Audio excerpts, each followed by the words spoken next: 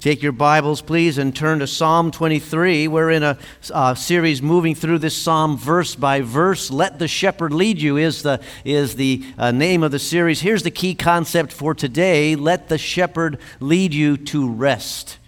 Lead you to rest.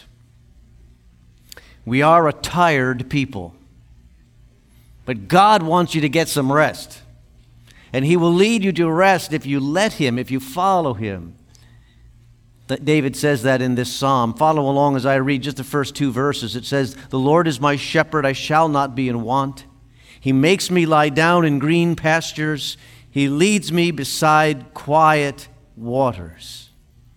God wants you to rest so much that it says He makes me lie down. Have you ever seen a child fall asleep in a strange place or in a strange pose? Children, in the stress-free life that they have as they're in peace, they can bring themselves in activity right to the brink of falling asleep, and then just kind of boom, off they go. I've seen it happen at the dinner table. I've seen it happen in the high chair. I've seen it happen on the floor, just boom. When they're ready, they just go to sleep. You don't hear of a child fretting over their retirement plans or worrying about their college exams. No, when it's time to sleep and their body tells them so, off they go. But over time, that changes. The cares of the world begin to creep in. The worries that we face, the anxieties, crowd out our ability to rest.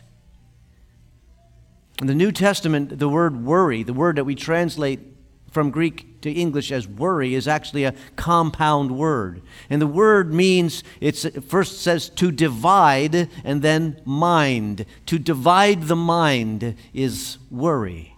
Worry and stress splits up our thoughts. It divides our energy level. Part of our mind is on what is right before us all the time. Part of our mind is on what's coming tomorrow. And then part of our mind is on what we regret about yesterday. And it all adds up to worry and anxiety.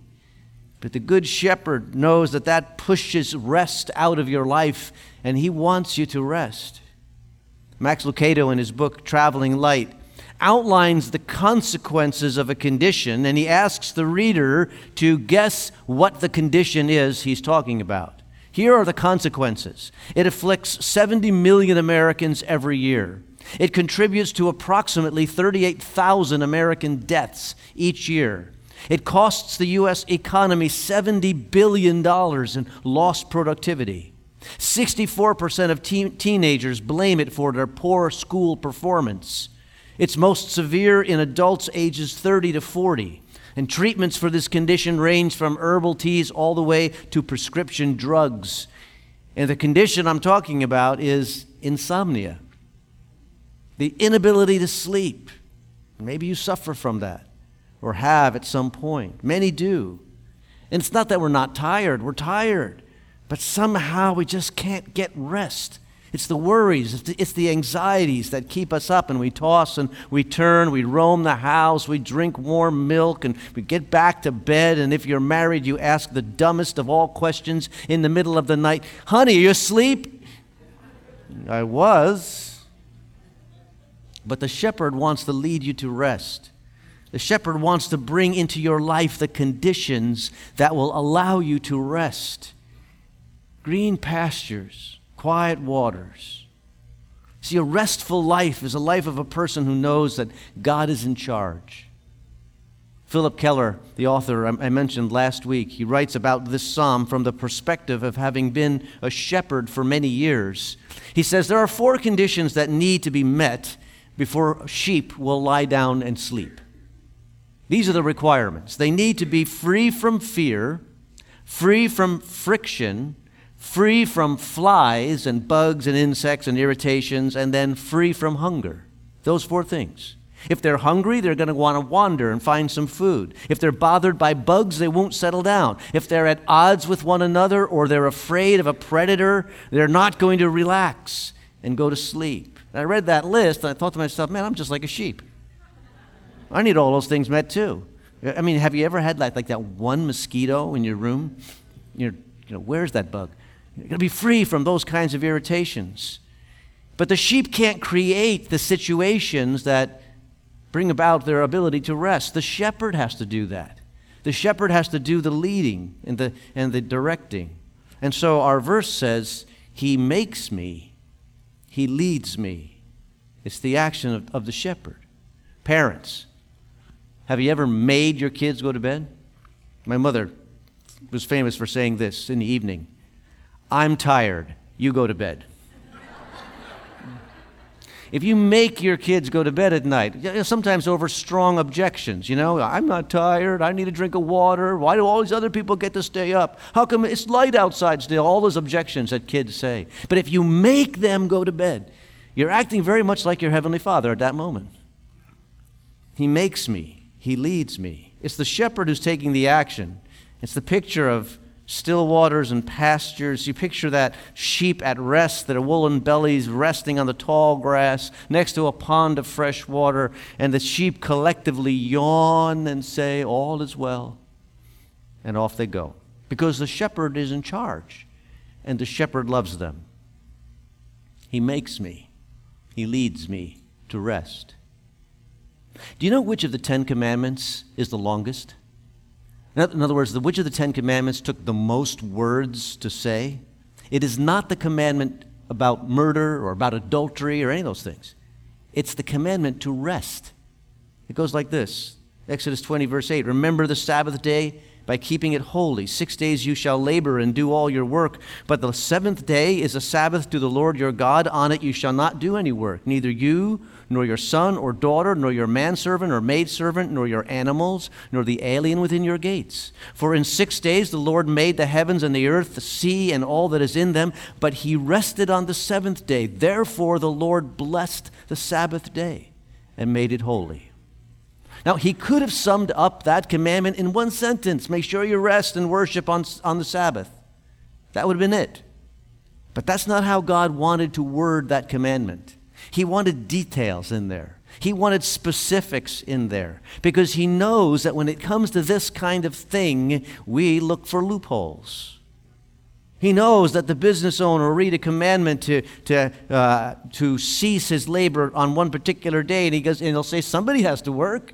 Somebody has to keep the money coming in the family, so somebody in the family is going to take my place. And God says, no, not your son or not your daughter.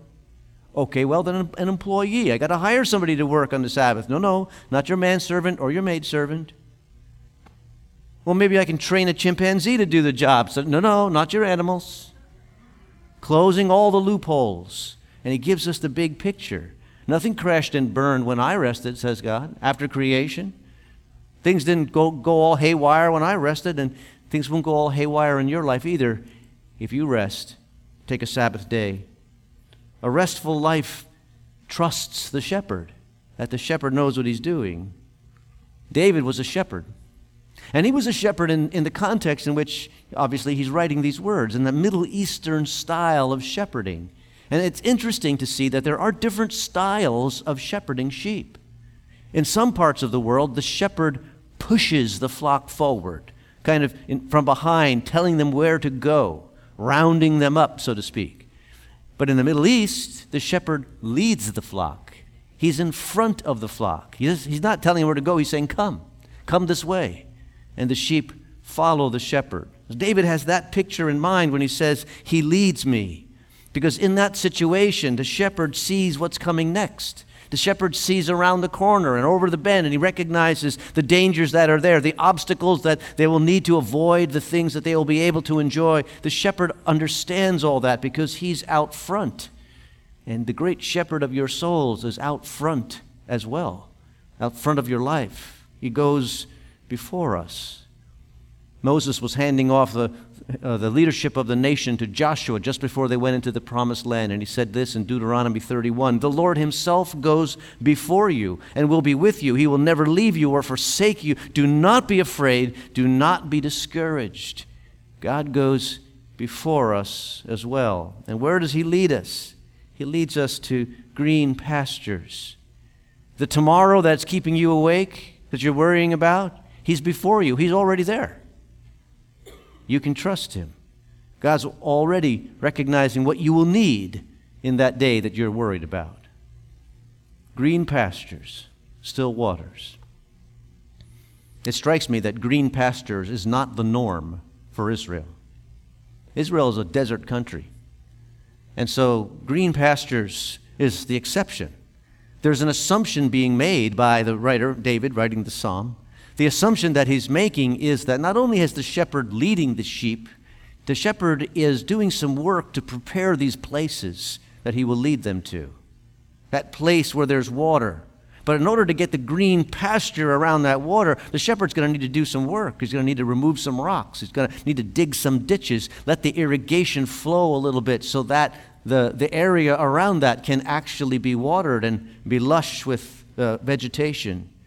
See, he wants what's best for the sheep, so the shepherd is willing to work hard to find the right place and to do the work to prepare the place.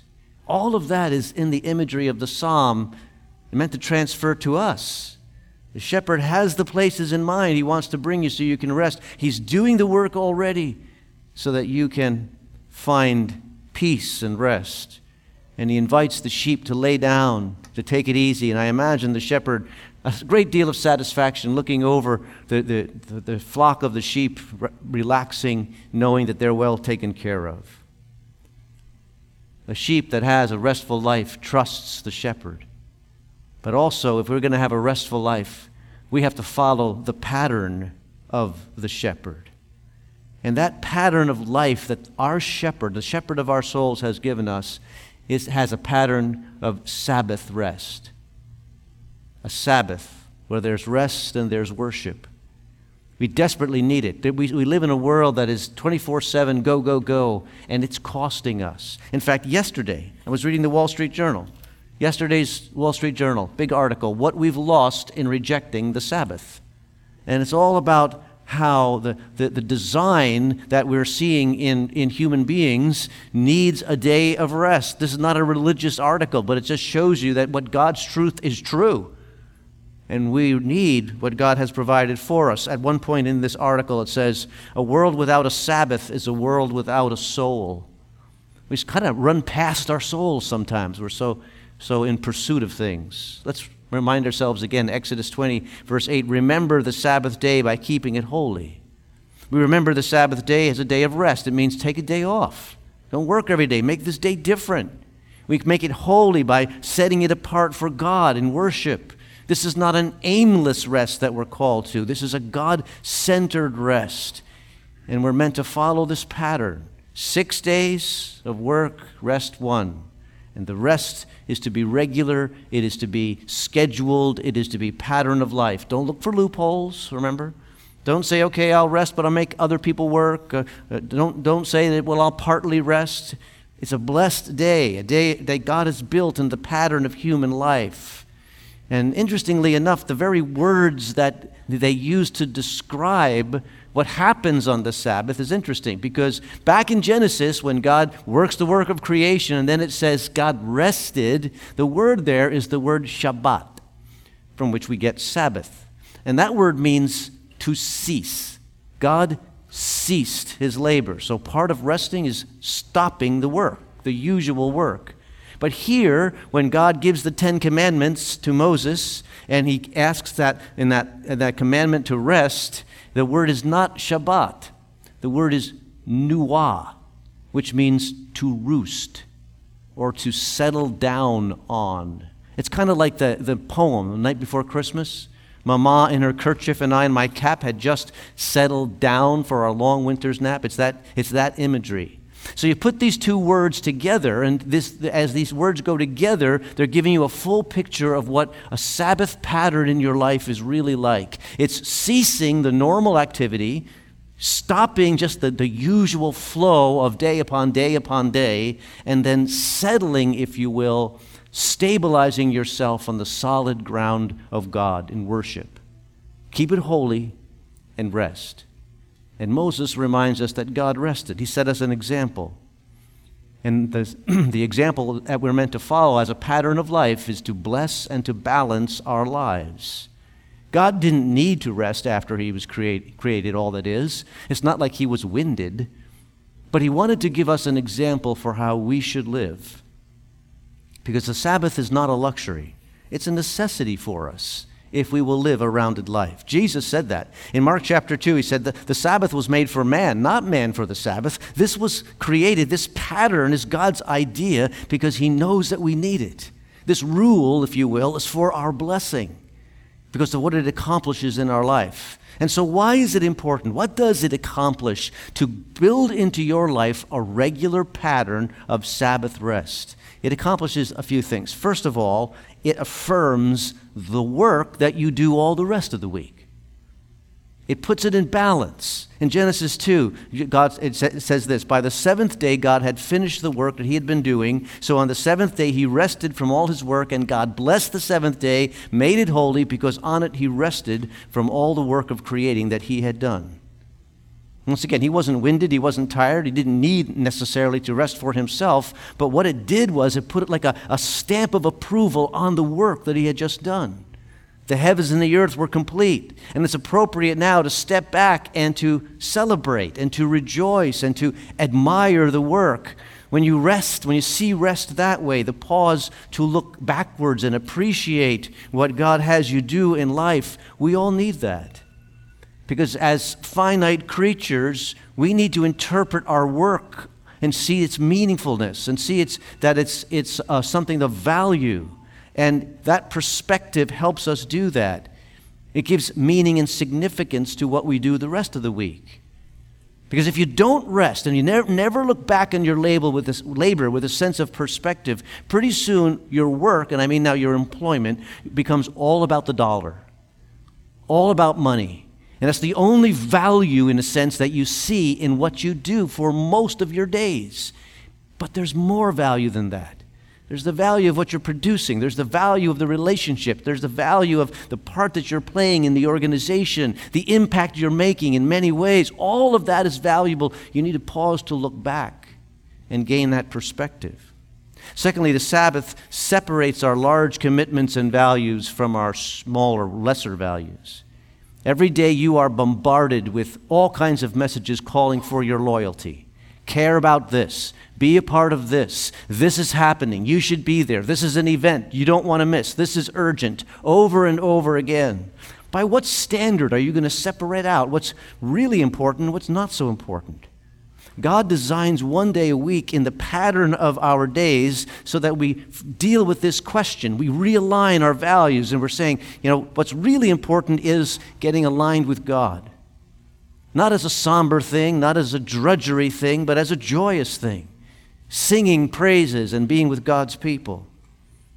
In Deuteronomy, the Ten Commandments are reiterated. Given in Exodus, but in Deuteronomy they were reminded, and it says this, you shall remember that you were a slave in the land of Egypt, and the Lord your God brought you out of there by a mighty hand and by an outstretched arm. Therefore the Lord your God commanded you to observe the Sabbath day. Deuteronomy chapter 5. Now Exodus 20, when he gives the Ten Commandments, he reminds us God rested after creation. Here in Deuteronomy, when they give the Ten Commandments again, it's not connected to God as creator, it's connected to God as rescuer. God is powerful enough to create all there is and powerful enough to rescue you because of love and power. And he proved that love and power in the Exodus, bringing you out of slavery. And it's just as true for the children of Israel as it's true for you. You who know Christ as personal Savior, you have been rescued. We say we are saved. Saved from what? From the consequences of our sin. Saved from the bondage of our sin nature. Saved to a new life in Jesus Christ. And that one who loves and protects you in that way says, now you can rest. Because rescue and protection is provided. And we come on the Sabbath, our Sabbath day, to worship the one who saved us for all eternity. This is a rule, but a rule that liberates, lifts us up out of the everyday. Thirdly, our Sabbath day rejoices in the resurrection. Every time I talk about the Sabbath rest principle and pattern that God has built into life for us, there's somebody who's listening to me talking and saying, well, that all sounds real good, Pastor Mark, but I'm going to have to see you afterwards because you're doing it on the wrong day. There's somebody who's saying that in their minds right now. Because you're not doing it on the Sabbath. You're doing it on the first day of the week, not the seventh day of the week. It's an interesting thing. The principle and the pattern of the Sabbath continue. But very early in the life of the early church, the followers of Jesus Christ in the first century, the actual worship services moved off of the seventh day onto the first day of the week. And the reason they did that was on purpose. It wasn't just an accident to happen to be free that night. It was because that was the day of the resurrection, the first day of the week. And they were central in their mind was honoring the resurrection. We are people who worship a resurrected Savior. And so already in 1 Corinthians, when Paul writes to the Corinthian church, instructing them about how to do certain things, particularly in that case, taking their offerings, he says, on the first day of every week when you meet. Already he expects that the church is gathering for worship on Sunday. That's already the case. It's not like we just can't figure out when the Sabbath is. It has shifted. And it also shifted not only for that reason, but because there was a growing separation in the followers of Jesus Christ from the practices of the Jews. Many of them were former Jews. And so it bore witness not only to the resurrection, but to the transformation in their own life. And that's why we have the Sabbath principle and practice, but we do it on Sunday. We call it the Lord's Day. But it's still important to build that in because honoring the Lord's Day, this pattern, establishes corporate worship and rest as a fixed point in your life, a fixed point in your schedule. Because you have a schedule, right? You don't live your life without a schedule, do you? Do you get up in the morning and say, well, maybe I'll go to work? Maybe not. Maybe I'll go to school. Maybe I'll pay my bills, right? Things that are important to you, you have on a schedule. You schedule it in. And that's exactly how it should be with the principle of Sabbath rest and worship. It should never fight for a place on your agenda, of your family's agenda. If you wake up on Sunday morning and you say to each other, well, do you feel like going to church today? You're behind the eight ball already. That should be a given. That should be an assumption because there's a battle going on for the priorities that you will establish in your life and in your family's life. I put it this way, make worship a certain center of your week. This is the certain center. This is what we will do. And it's not about the rules. It's about establishing that what is really important and making this pattern that God has given us for our blessing something that we actually do instead of kind of do. Carving out one day that's different, that is quieter, that is more peaceful, the day in which we worship. Let the shepherd lead you to rest. And what I mean is this.